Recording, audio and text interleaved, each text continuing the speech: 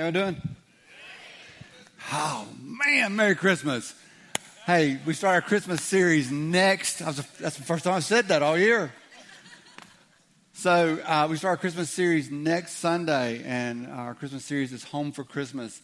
So if you know somebody, or maybe this is you, you've wandered away from the Lord, or you know somebody who has, or somebody who is really discouraged, someone who maybe doesn't have a relationship with the Lord at all, our Christmas series is a great time for you or for them to be here. So I hope that you'll take advantage of the opportunity to invite some people to come with you for our Christmas series. People are more open to spiritual things during the Christmas season than any other time of the year.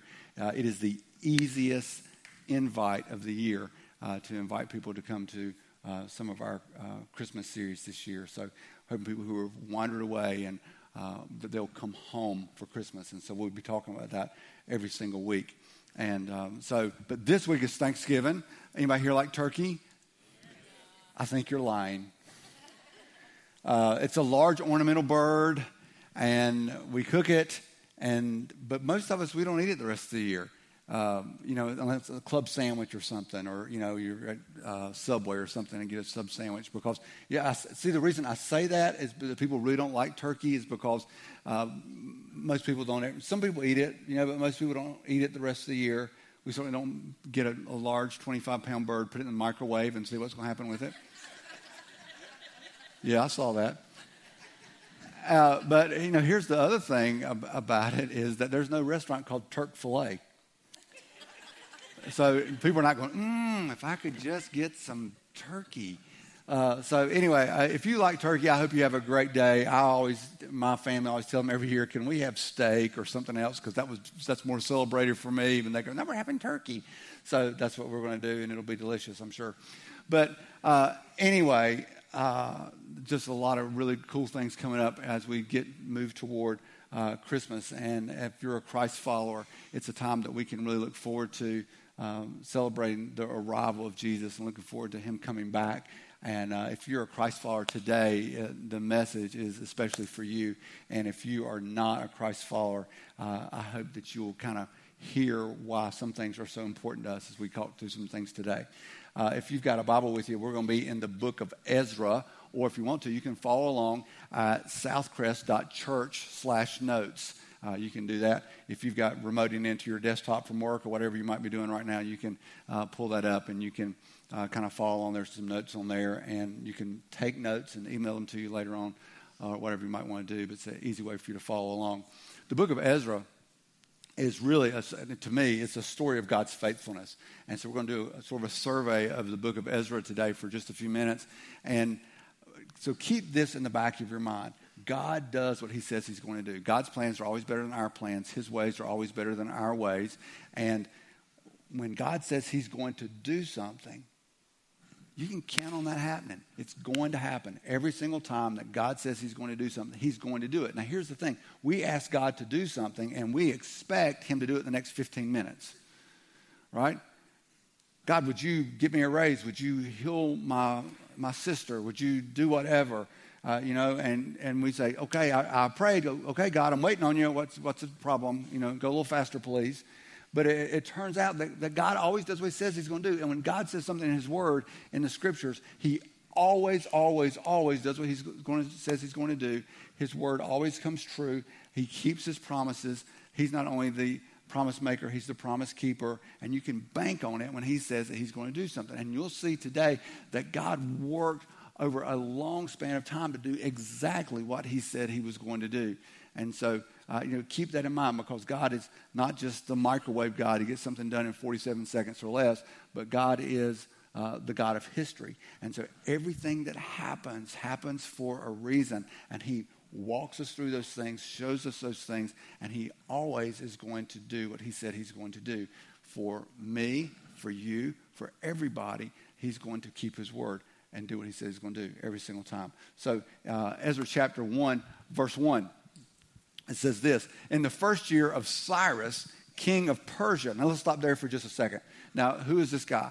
Well, if you remember, there was a king, we talked about him just briefly a couple weeks ago in the book of Daniel, King Nebuchadnezzar. Remember Daniel, Shadrach, Meshach, and Abednego. So Nebuchadnezzar was the king of Babylon. Babylon went and conquered Israel and took them captive and took them back to Babylon. And so they were slaves. They were made to stay there. They were run over and run through as a country. And so a little short time later, Nebuchadnezzar's kingdom of Babylon, which was really an empire, was conquered by the Persian Empire. And Cyrus was the first king to call himself the King of Kings. And so Cyrus was really a tremendous king in the ancient world, probably one of the first, 8 or 10 most significant kings in the ancient world. Now, Persia is modern-day Iran. So Nebuchadnezzar was in Babylon. That's modern-day Iraq. And so Iran is modern-day Persia. So the idea is those guys don't like each other. If you ever wonder why the Iran and the Iraqis don't like each other, it goes back thousands of years. They haven't just been mad at each other for the last 60 or 70 years. It's very deep-seated. It goes on for a long time. But Cyrus was the king of Persia, and it says that the word of the Lord by the mouth of Jeremiah might be fulfilled. And it says the Lord stirred up the spirit of Cyrus, king of Persia. And here's what I want you to see. That's why I highlighted the words of the Lord over there. Here's the deal, is that God was in charge of all this, and he wanted this to happen. He desired for it to happen. It didn't catch him by surprise because these events are really significant. And God said, look, this is how things are going to happen. And it says that Jeremiah said this was going to happen. And it turns out that there are 3 prophets in the Old Testament, Jeremiah, Ezekiel, and Daniel, all said the same thing. They said that because of the disobedience of the children of Israel, that what was going to happen was that the children of Israel were going to be in captivity for 70 years. And after 70 years, they would be released and they would go back home to Israel. And so Jeremiah said that was going to happen. Ezekiel said it's going to happen. Daniel says it's going to happen. God told all of them that that was going to happen. And it turns out that God orchestrates things, even uses pagan kings to bring about his will and to accomplish the things that he wants to see happen. So, and it says, the Lord stirred up the spirit of Cyrus. This was not Cyrus's idea, but it was time because 70 years had elapsed. And God told Cyrus, this is what you're going to do. Because God is sovereign all the time, right?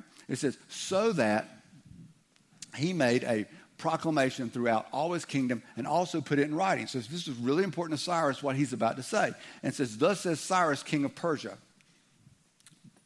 the Lord, the God of heaven, has given me all the kingdoms of the earth. Now, Cyrus, pagan king, not a believer in the Lord God. He's a pagan king, and he says, but the Lord, talking about Yahweh here, the God of heaven, has given me all the kingdoms of the earth, and he has charged me to build him a house. And the Hebrew word for temple, it can also be translated house. He's talking about building a temple at Jerusalem, which is in Judah. And he says, now whoever is among you, of all his people, may God be with him, and let him go up to Jerusalem, which is in Judah, and rebuild the house of the Lord, the God of Israel. He is the God who is in Jerusalem. So again, Cyrus, this pagan king, says, look, there is a God, and I don't know him, but he's God in Jerusalem, and so I'm going to take care of some things. And basically what he does, Cyrus asks one of the Jewish leaders, a priest named Zerubbabel, says, listen, I need to talk with you. Now, I think it's interesting because a lot of us, when we think about having children, think, you know what, I would really like for my kid to have a name from the Bible. Just for your consideration.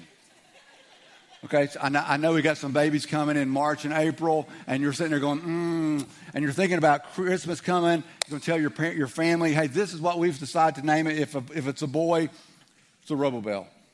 Okay, if it's a girl, just throwing this out. If it's a girl, Arthurina. Why are you laughing? God, that hurts.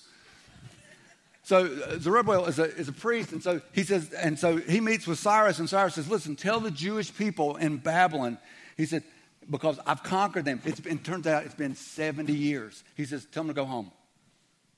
And, and Zerubbabel goes, really, we can go home? He says, yes. And he says, I want you to rebuild the temple. He said, your God has told me that you're supposed to build a temple, rebuild a temple, so go do that.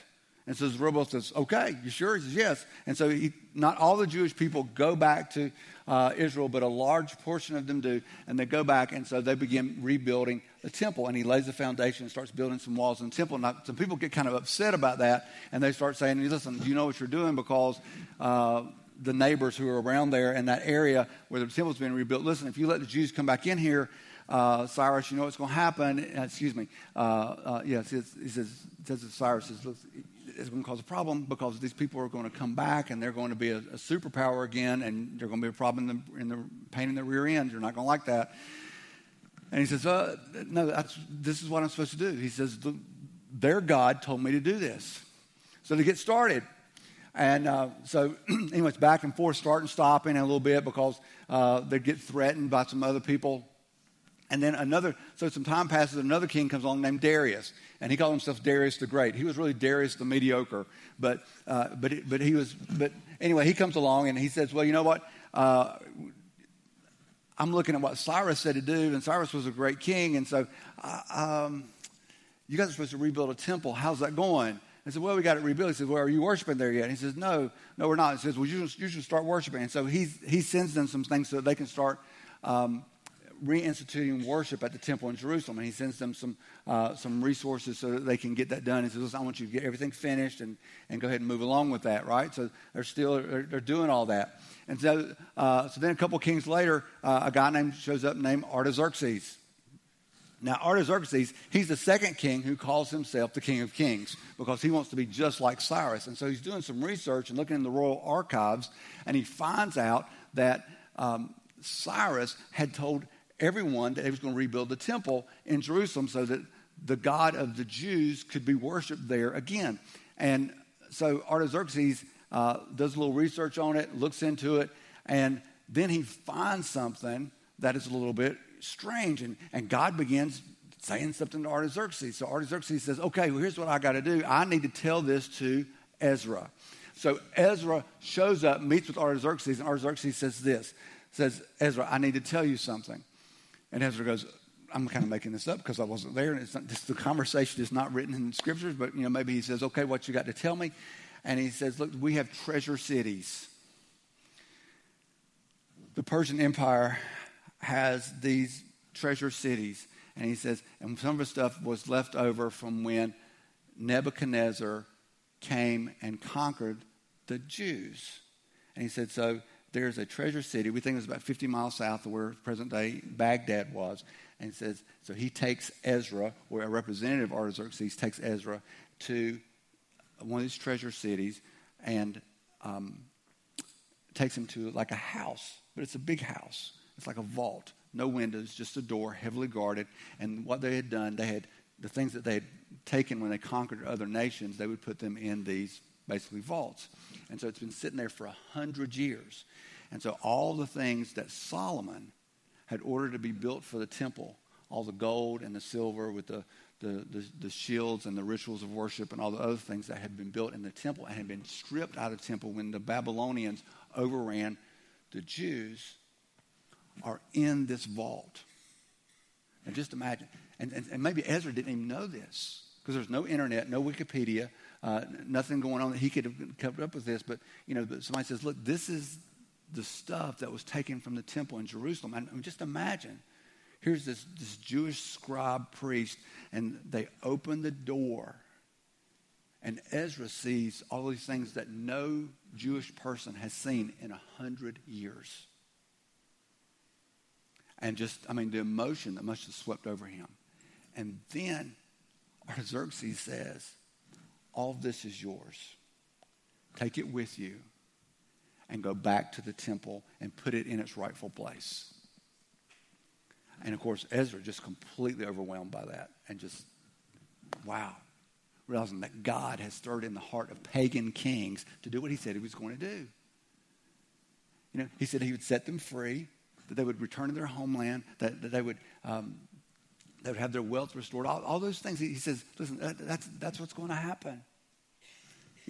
And so Ezra is overwhelmed by this, and so he says, well, you've got to take this. And so they start unloading it out of this vault house building in this treasure city, and they start unloading it, And it turns out it's 25 tons of gold and silver.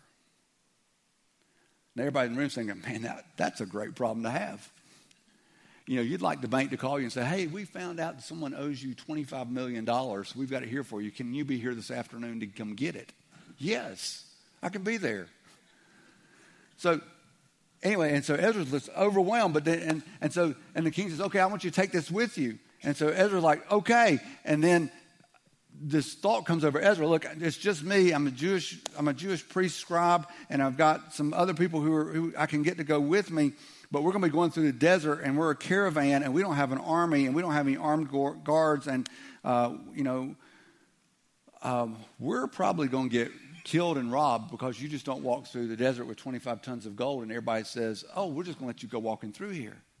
It's a 900-mile journey. It's a 4-month journey to go from this treasure city to where Jerusalem and the temple is located.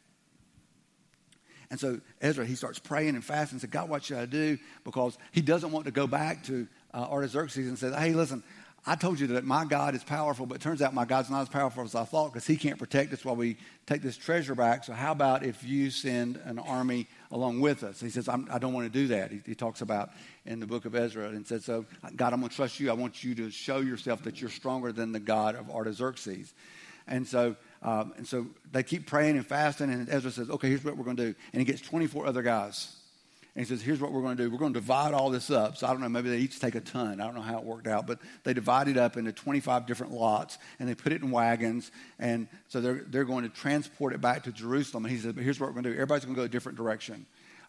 So we're not all going to leave at the same time, but we're all going to get there at the same time. But let's don't follow one another. Don't make one giant caravan. So there's 25 of us. Let's take 25 different ways to get there. And hopefully, by the time we get there 4 months from now, at least some of the treasure will show up because there's no way all of it will show up. So they say, okay, and they take off. And so it turns out about 4 months later, because what Ezra had told him to do, says, listen, I'll meet you in front of the temple. Bring it to the temple in Jerusalem, and when you get there, we'll put it in the temple. And so he gets there first, and they've all had an agreed-upon time that they would arrive there. And, you know, Ezra's probably sitting there going, well, I made it, but I don't know if anybody else will. And then he gets word, there's another caravan coming. There's another group coming. There's another group coming. There's another group coming. And it turns out all 25 tons of gold and silver, all 25 groups of people arrived there safely after a 4-month journey. None of them have been harmed, and they put everything back in the temple. And so what God did is that God restored the nation, he restored the temple, and he restored the wealth. Because that's what God said he would do. And see, we think, oh, he's got to do that by Tuesday. But God said, look, I told you it was going to take time, but this is how it's going to work out. And that's what God does. So when I was reading through the book of Ezra, there are 3 or 4 things that really stood out to me. The first one is that God gave favor and opportunity to the Israelites. God gave favor and opportunity to the Israelites. Now, what do you mean by that? God did what he said he was going to do. He said, look, I told you that there was going to be even though you disobeyed me, you walked away from me, you forgot about me, you didn't think I would show up, you didn't think that I would hold to my word. I did what I said I was going to do. I cannot lie.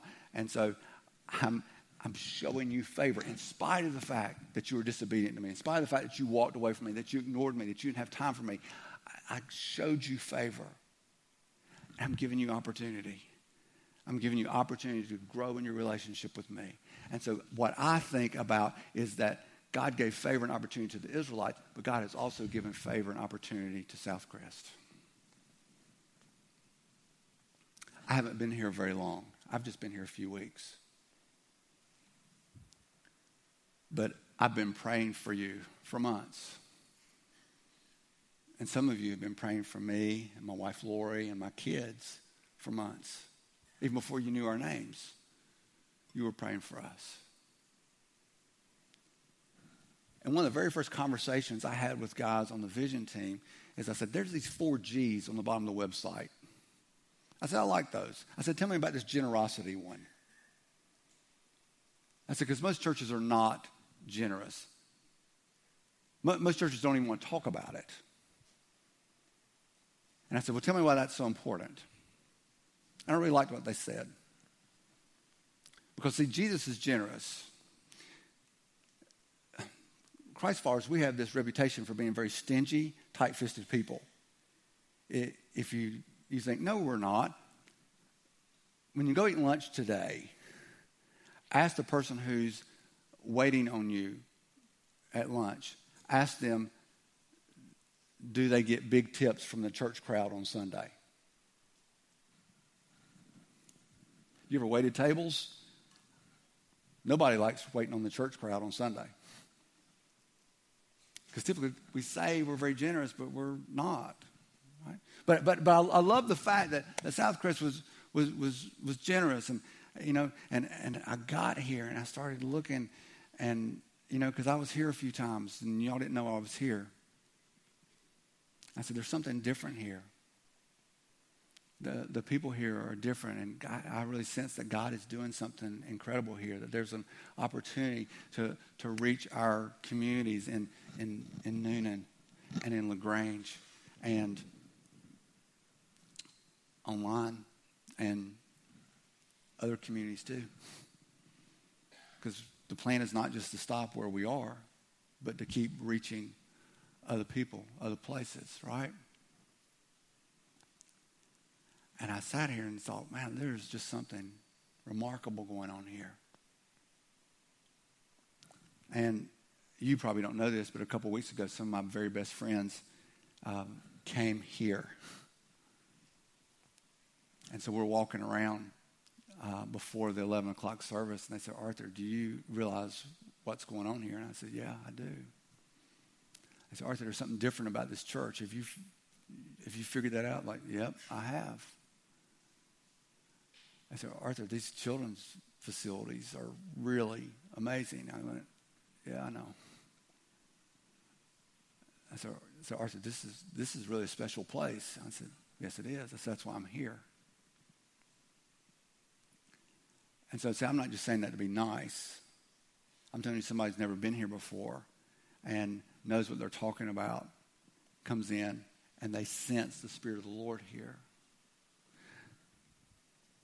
They see the facilities that God has granted us here and in LaGrange, and they go, wow. I wasn't here when Southcrest started and you were meeting at Northgate High School. But there's some of you in this room and you were at Northgate High School. And let's be honest for just a second. You never imagined it would look something like this, would you? What has God done? There are people in this room, and you came to know Christ through the ministries of Southcrest. You didn't even know you were in the dark, and God called you into the light. There are people in this room, your marriages have been put back together, that your relationship with your children is better, that you feel like that you understand the working of the Lord more because of what has happened here. And so God has given us incredible favor here. In spite of the fact that maybe we've walked away or I don't need you so much right now, God. And then we come back and go, God, I need you a whole lot. And God's given us an opportunity. Listen, we are so poised and ready to reach far beyond the walls of this building, far beyond our campuses. We have almost limitless opportunity to make a huge difference in the lives of so many people. There are tons of people moving into our communities. And we get the opportunity to do something for them, to show them the love of Jesus. And so we've got incredible favor and opportunity. The second thing I noticed is that Ezra took courage. Ezra took courage. Because he could have said no. Now you're like, Arthur, nobody says no to 25 tons of gold. Maybe not. But he could have taken it for himself. Or he could have said, no, I'm not going to do it. Find somebody else. I don't want to lose my life. Ezra took courage. Look at this. It says, this is from Ezra 7. It says, blessed be the Lord. So it gives all the credit to the Lord. It says, blessed be the Lord, the God of our fathers, who put such a thing as this. He said, look, this was not my idea.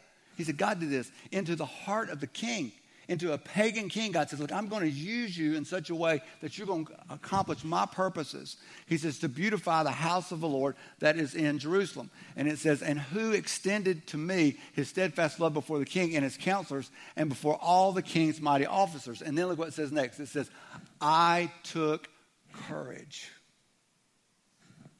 For the hand of the Lord my God was on me, and I gathered leading men from Israel to go up with me. Let me tell you something. The hand of the Lord is on us. God has not forgotten us. God has not abandoned his promises. God is going to do what he said he's going to do. But you know what we have to respond with? Courage. We have to respond with courage. Courage is not the absence of fear. Courage is moving forward in spite of fear. Okay? So let's just chat for a second.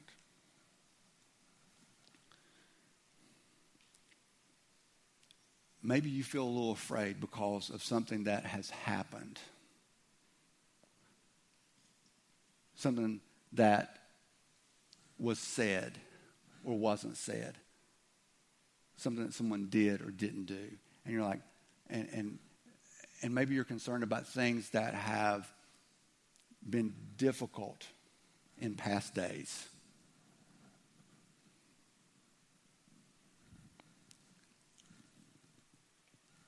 I get that. But I believe that God has given us favor and opportunity. And we can choose to look to the past, or we can be courageous and walk into the future with the Lord. Look, I understand disappointment, frustration, fear. I'm not so sure. I get that. But I also have talked to hundreds of people that have said, hey, look, we're ready to get back in the game. We want to reach our communities for Jesus. You're like, look, I'm ready to step up and get after it. To be strong and courageous. See, because here's the thing. God has given us an opportunity, and it's a window of opportunity. And we can step through it, or we can sit back and watch it go by. I haven't been here very long, but hopefully you figured out by now I'm not the guy who's going to sit around and watch it go by. I'm going. I'm asking you to go with me. There's too much at stake just to sit and watch. Let's get after it. Let's reach people who are far from God. Let's see God do things that we never imagined that he would do. But it takes courage. But the good news is that we are more than conquerors because Christ Jesus is in us. Third thing, God provided Israel with all they needed. They never even knew that they had all that. And I'm sitting there going, wow, God, that would be so awesome if you would do that. I mean, I would love it if Bank of America would call me tomorrow morning and say, hey, Arthur, we just found $200 million and we need to give that to Southcrest tomorrow. I would love that. Listen, that's the easiest 50 phone calls I would ever make. Hey, can you bring your minivan to Bank of America tomorrow morning because we're going to get some cash and fill up your minivan. I mean, those are easy calls to make. Can you come help? Yes. That would be great.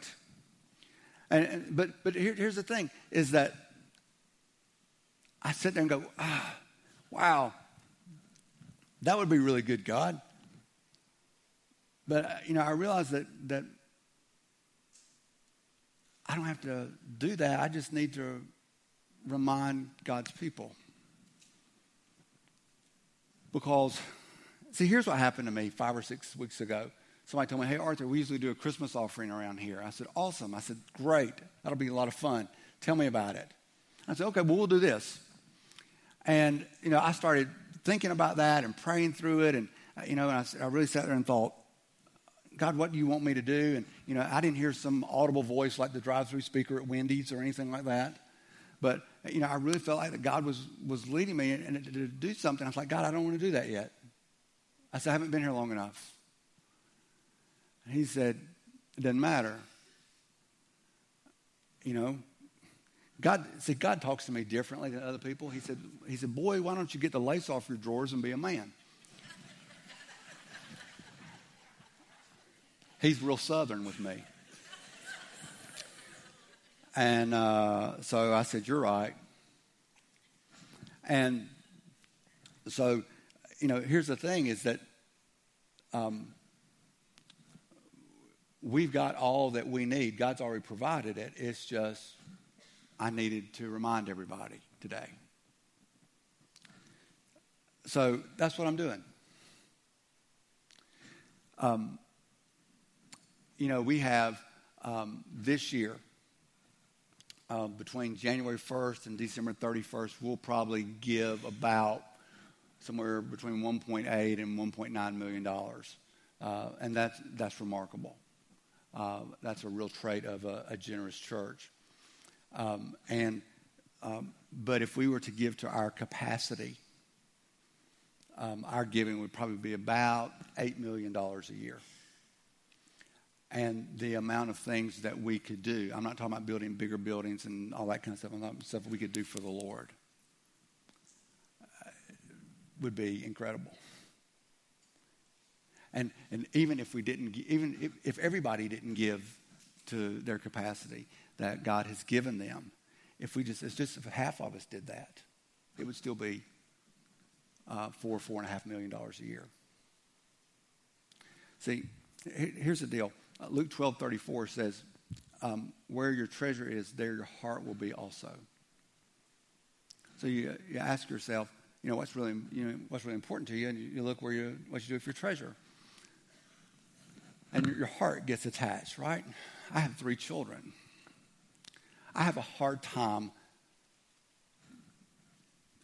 not giving them too much. I love them so much, I have to stop myself from giving to them. Now, many of you as parents, you're probably the same way. You're like, I love my kid so much, I want to do this for her, and this, and you're just like, stop, I'm going to go broke.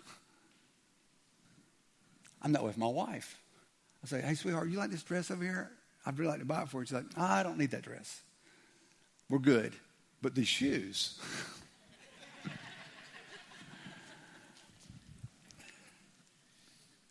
See, when you love somebody, you have to stop yourself from giving. You don't give out of guilt or because you have to. Right? And so there's this idea of giving. And really, this is very complicated. Okay? This is very, very complicated. It's complex.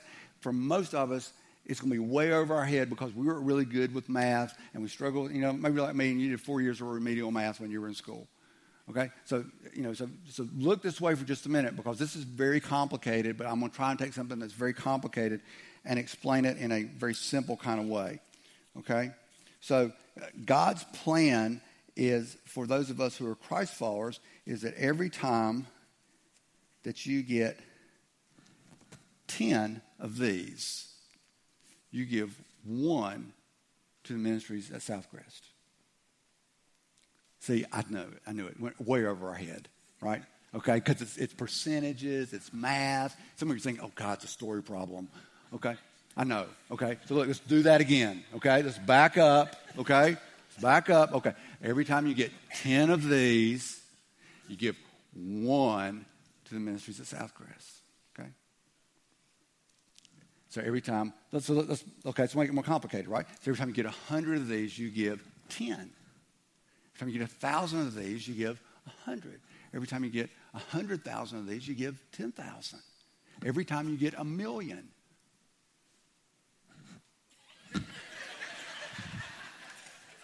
Right? 100,000, right? We got that? Okay. Just want to make sure we're following along. It's not algebra. Okay? Bible calls that tithing. Now, as one of your pastors, what you need to know from me is that Lori and I always give more than 10%. I think that you should expect that from me. I always say leaders go first. So, and some people go, that's a lot. Look at it this way. If you were broke and you need a loan, and you ask a friend of yours, say, hey, listen, I really need some money. Can you help me out? I don't have anything. And the guy says, well, how much you need? He said, well, $10,000 would be great. He says, okay, I'll loan you $10,000 on one condition. He said, what's the one condition? That you only pay me $1,000 back. You'd go, yes. Right? But when it comes to the things of God, we go, no, I can't do that. And some are going, Arthur, stop. You're making me uncomfortable. Too much. Look, this is important. If you want to grow in your relationship with Jesus, this is vital as a Christ follower. Look, listen, I'm going to talk to you about serving like nobody's business. I'm going to talk to you about inviting people here over and over and over and over again. I'm going to do that. Look, I'm going to talk to you about volunteering places. I'm going to talk to you about loving people. I'm going to talk to you about having a great marriage. All those things. So I'm going to talk about all that, and this is part of it. It's not the only thing about being growing in your relationship with Jesus, but it's important. And it's the way we live our lives. Look, we're not, at some point we may come back and say, hey, we're going to do a capital campaign for 3 years or something like that. That may come at some point in the future. But see, if we just do this, we never have to have that conversation. Look, I would never ask you to make a 3-year commitment to your wife or a 3-year commitment to your husband. I would say make a lifetime commitment to them. I would never ask you to make a 3-month commitment to your child. I would say I'll make a lifetime commitment to them. So why do we say, well, God, I'll make a 3-year commitment or a 1-year commitment to you? Why wouldn't we just say, I'm just going to give to you as you ask me to give back to you? Imagine what we would be able to do if we were to do something like that. So that's tithing. Sometimes we have an offering. So a few weeks ago, we were talking about this, and I said, well, let's do something big. Let's just don't do an offering, a Christmas offering. So we're calling it the Christmas Project. So, and you can follow, there's a card in your seat. You can kind of look at that as I talk through this real quickly. And there's 4 numbers that are really important here. There's 30, 10, 5, and 1. All right? So what are we talking about? We're talking about for our Christmas offering, we're asking, because we want to do something that every single person can participate in. So we're saying, look, we're asking every single person, would you be willing to give $30 toward the Christmas offering? $30 for each person in your family. There's 5 in my family. That means $150. That's what that's my suggestion, a place to get started. And to give that by December 16th. Now, here's what you need to know about this Christmas offering, is that 100% of it, every single penny is leaving here. Okay?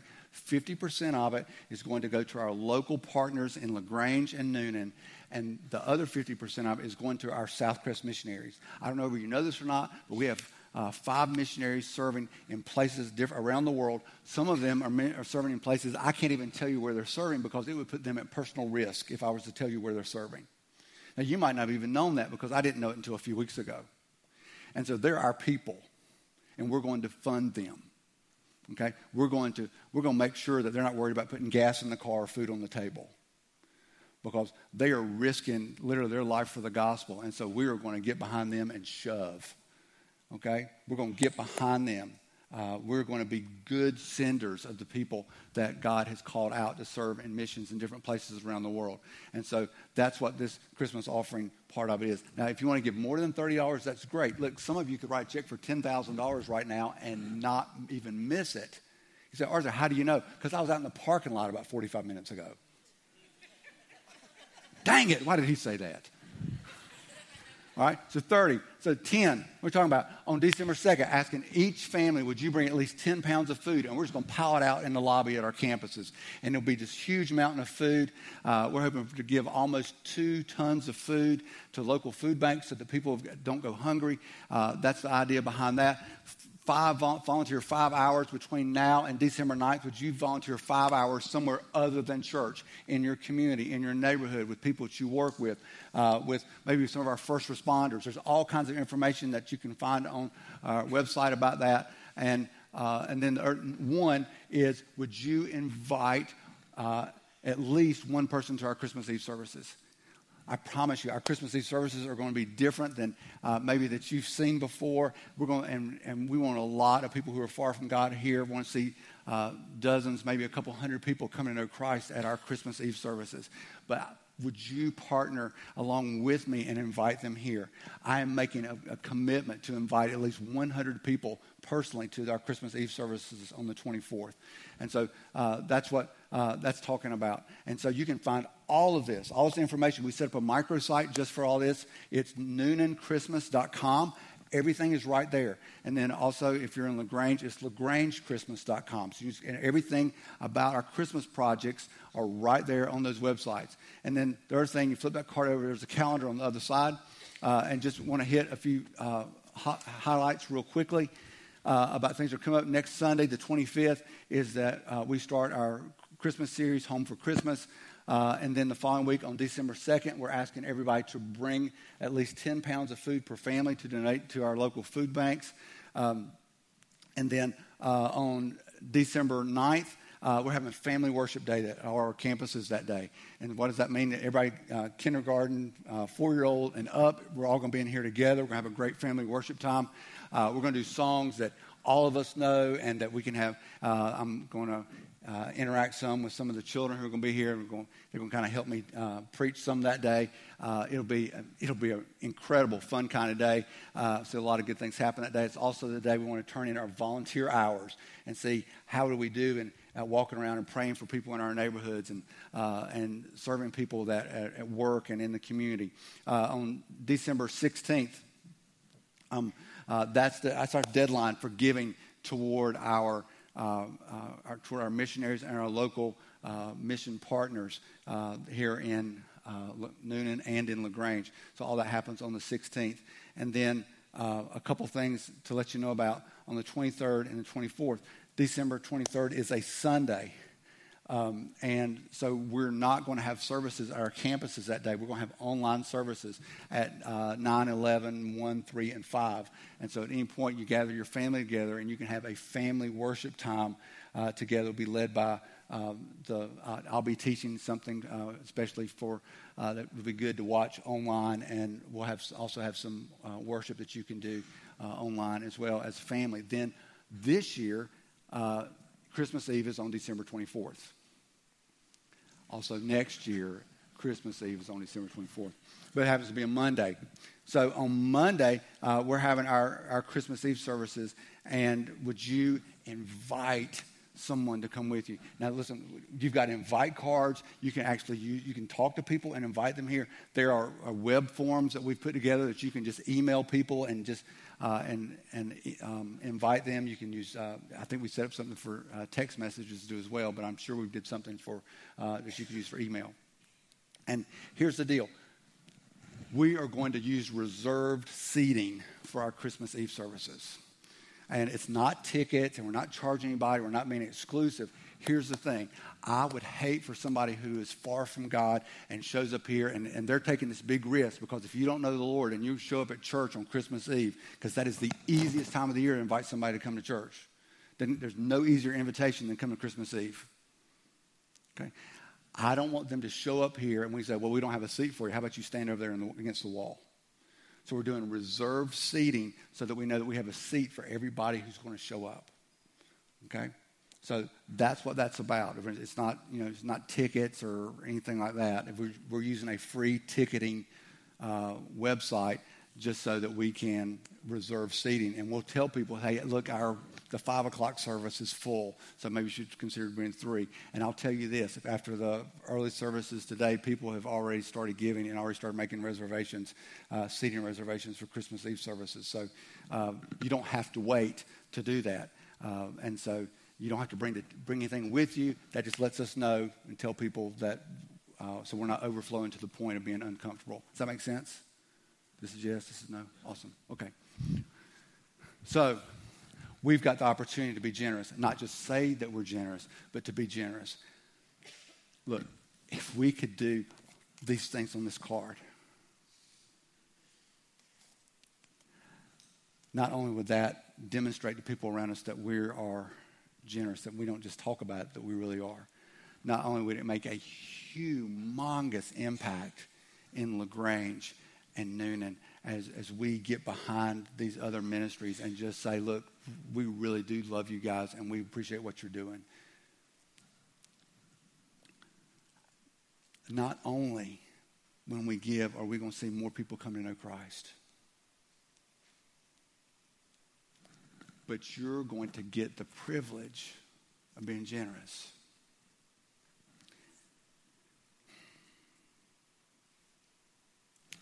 And as your pastor, I want that for you so badly.